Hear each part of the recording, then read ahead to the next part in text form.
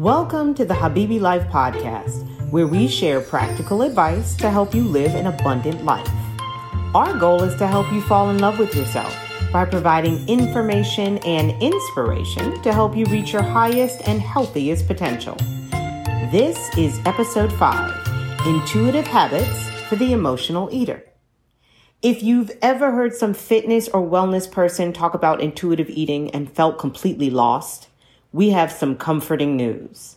Most people, including many experts in the nutrition and fitness field, have no idea how to practically apply the concept. So they ask you to employ a list of mental feats to somehow develop intuitive eating habits. By design, intuitive eating is abstract. Its intention is to disrupt diet culture and remove the shame of harmful practices like binge eating or starvation techniques. It's rooted in forgiveness, self-love, and self-acceptance. But if you actually research the principles of intuitive eating, you'll find a list of mind over matter ideals that may or may not interpret in an objective and practical way. Because of this, it can be easy to give up on intuitive eating and decide that it only works for a lucky few who can magically listen to their bodies and maintain a healthy and balanced lifestyle. We are here to change that. The purpose of this podcast is to demystify, disrupt, and destroy abstract concepts about health and wellness that constantly keep you on the outside looking in. So before you run out and buy another book or hire a health coach to teach you all about intuitive eating, turn up the volume and let's break this thing down. The first thing you should know is that intuitive eating is not a diet. That said, the practices can be used for the purpose of reaching a balanced physical and emotional state. Because perpetrators of intuitive eating are so deeply anti-diet, they tend to skirt around this reality. They may encourage you to run away from anyone who uses intuitive eating practices to maintain a certain physical or emotional state. The problem is that this discouragement can shame the user into feeling less than if they want to use intuitive eating to do something like lose weight. This dismissive attitude is just as harmful as any diet that doesn't magically transform your body. Often, the disconnect between food and our bodies is further distorted by emotion. So suggesting that a person feel bad for wanting to try intuitive eating for a less than lofty goal is just as problematic as telling them to eat only grapefruit to lose 20 pounds and then being surprised and disappointed when it doesn't work. We're here to tell you that you can do what you want. Seriously, if you want to use intuitive eating to lose weight, do it. If not, then don't. Like every other practice in the health and wellness sphere, intuitive eating is a tool. And the more we remove emotion from concepts of health and wellness, the more we are able to find clarity in our minds and our bodies and see a practical way to our highest and healthiest potential.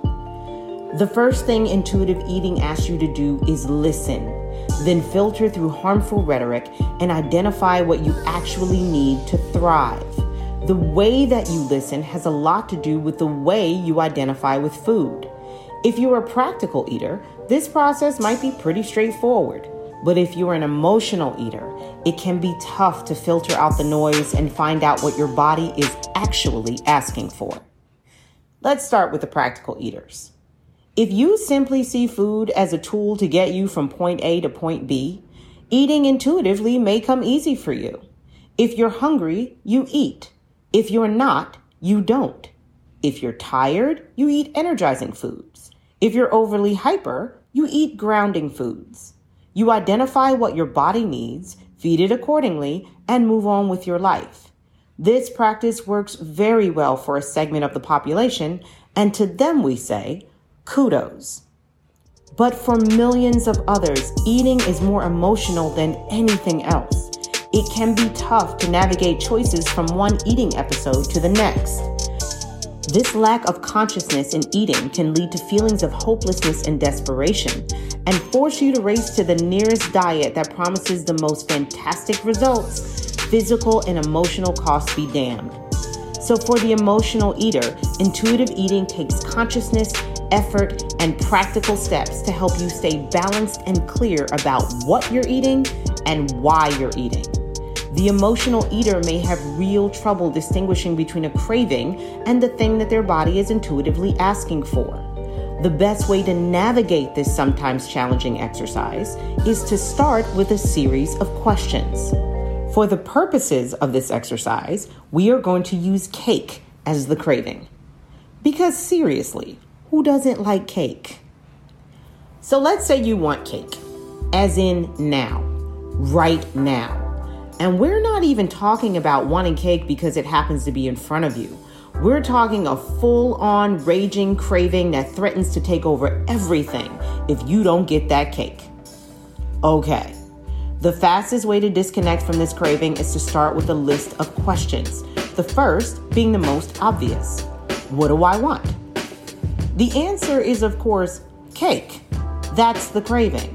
That's what the mind is asking for because it's decided that cake is going to make everything better. The next question is, why do I want it? The answer is because it's delicious. Duh. Yes, that is the most obvious and emotional response. But that's not the whole truth. Your mind wants cake and has decided that it's delicious. Your body wants sugar and maybe some fat. And that is biological, not emotional. So let's keep going. Okay, my body wants sugar. Why? The answer is because sugar gives you that ever-satisfying dopamine hit by stimulating the pleasure centers of your brain. This is one of the many reasons that so many people equate a sugar-free existence with misery and why sugar is so addictive. So, we know you want sugar, and we know why you want sugar, so let's take it even further. What happened to trigger this craving? This is a big one because it puts us firmly in the center of the emotional eating storm. Typical emotional eating binges are triggered by either an event or lack of an event. The surrender to the craving is a defense mechanism to keep us distracted from the root of the craving. So what happened? Maybe something. Maybe nothing. Maybe you didn't get the job or promotion or romantic text or number of social media likes that you wanted. Maybe someone that you admire or even dislike appears to be getting all of those things rather quickly and easily, and that has triggered an episode of self-loathing or general dissatisfaction with your current circumstances. Let's pause for a moment and realize something. All of this time you've been asking yourself questions, you have not been consuming cake. How much time has passed since the initial craving hit? 5 minutes? 10 minutes? Maybe longer?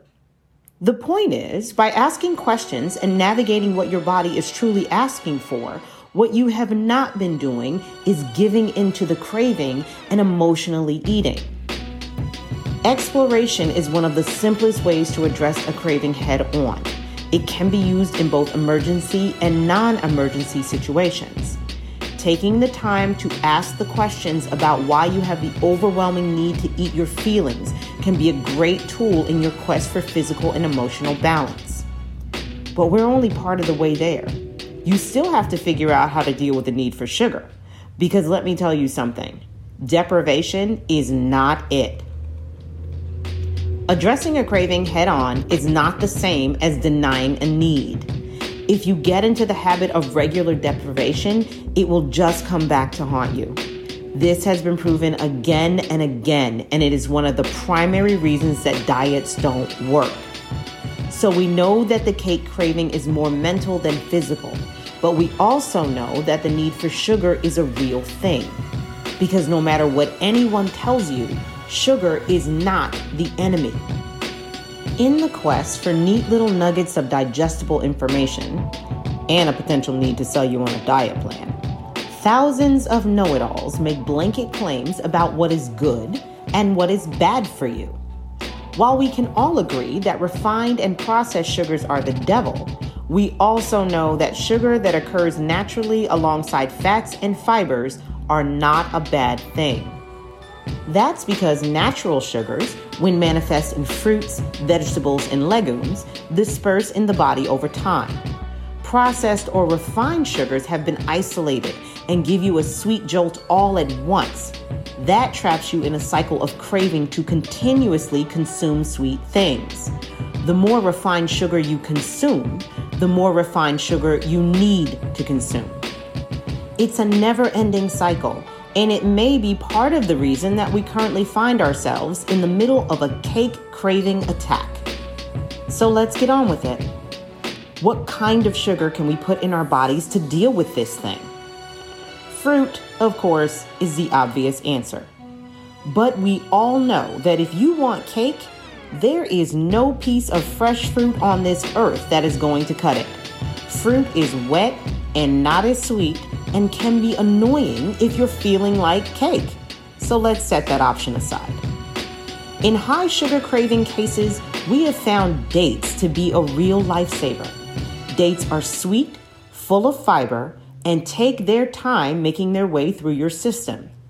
Unlike other dried fruits, which can have added sugars and dyes, we're looking at you, dried papaya, dates boast a low glycemic index.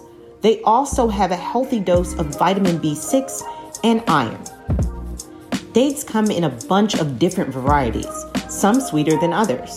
I am a personal fan of ajwa dates, which are rich and chewy.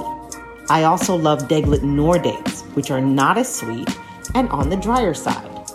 What kind of date you choose is up to you. And if dates alone are not enough, consider cutting them up and mixing them with any variety of crushed nuts and just a sprinkle of sea salt. That way you get a protein hit and a little sodium to balance it all out. So this is all fine and good, but what if you didn't pause to ask the questions and just went for all of the cake? What if you are now in a post-consumption coma, questioning your life choices and beating yourself up, and potentially either reaching for more cake or something salty to balance out your taste buds? Listen, we know how this goes and how fast it can go downhill. So take a breath and find some grace for yourself. Okay, let's say you already did the thing and you're left with every feeling except the initial craving. You can also intuitively course correct. That means you can start to get your body back on track by counterbalancing all of that sugar. The fastest way to do this is with water. Lots and lots of water. Okay, wait a minute. Because suddenly there are visions of you guzzling a gallon of water. Please don't do that. Instead, sip water over time and allow it to move through your body. Guzzling a bunch of water might actually make you sick, and then we're back to square one. It's extremely important to remember something. You are not punishing yourself for the cake by drinking water. You are simply balancing your body. So sip the water thoughtfully and allow it to do its job. You can also help balance your body with unsweetened herbal teas. Peppermint or ginger teas are wonderful ways to help soothe your mind and your gut. Just like the water, small, thoughtful sips are the best way to introduce teas to your insides. Another way to balance your body over time comes from eating lots of leafy greens and other fresh vegetables. The thing about cravings is that they do tend to fade as you spend less and less time giving into them. While the need for sugar might remain, the need for refined sugar can eventually become a passing thought. The best way to put distance between yourself and a craving is time and consistency. This is why intuitive eating requires consciousness, which is quite the opposite of emotional eating. Like most things in life, intuitive eating takes practice. The more you bring consciousness into your eating habits, the more likely you are to make choices that best serve your physical and your emotional health. Some practical ways to encourage intuitive eating include planning your meals ahead of time with consciousness and care. That can mean actually getting excited about what you're going to eat and looking forward to enjoying that time with your food. Also, Take the time to slow down and enjoy your food with no distractions. So turn off the phone, maybe turn off the TV, and really take the time to digest and experience what it is to eat really good food. Finally, you can journal about how you feel when you eat and how it feels after you eat. You don't have to journal about your food choices and feelings forever, but it is a good way to understand what's happening emotionally. Think of intuitive eating as a tool rather than a miracle cure. It will still take time and work to incorporate it into your life. Over the long term, it can be a valuable asset to help you make choices that both balance your physical and your emotional self. The more you learn about your body and what it is asking for, the more you can be empowered to make informed choices about exactly what you need to thrive.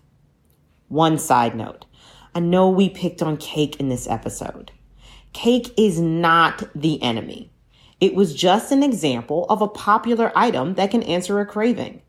There are plenty of ways to make cake without refined sugar or even flour for you gluten-free types. Seriously, use the internet for something other than celebrity gossip and see what you can find. People have been experimenting for years on the best way to make the healthiest confections, and many of them are more than eager to share their findings with you for free. So set up a search and see what you come up with. You do not have to be a prisoner in your own mind or body when it comes to cravings. Learn the best ways to answer that craving call and keep doing your best to be conscious about what you feed yourself. We hope this information was helpful, and if you'd like to learn even more, please be sure to download the latest issue of Habibi Life magazine. It's full of tips, advice, and even a few new recipes that are perfect for the autumn season. Thank you so much for listening, and we hope you'll join us for the next episode.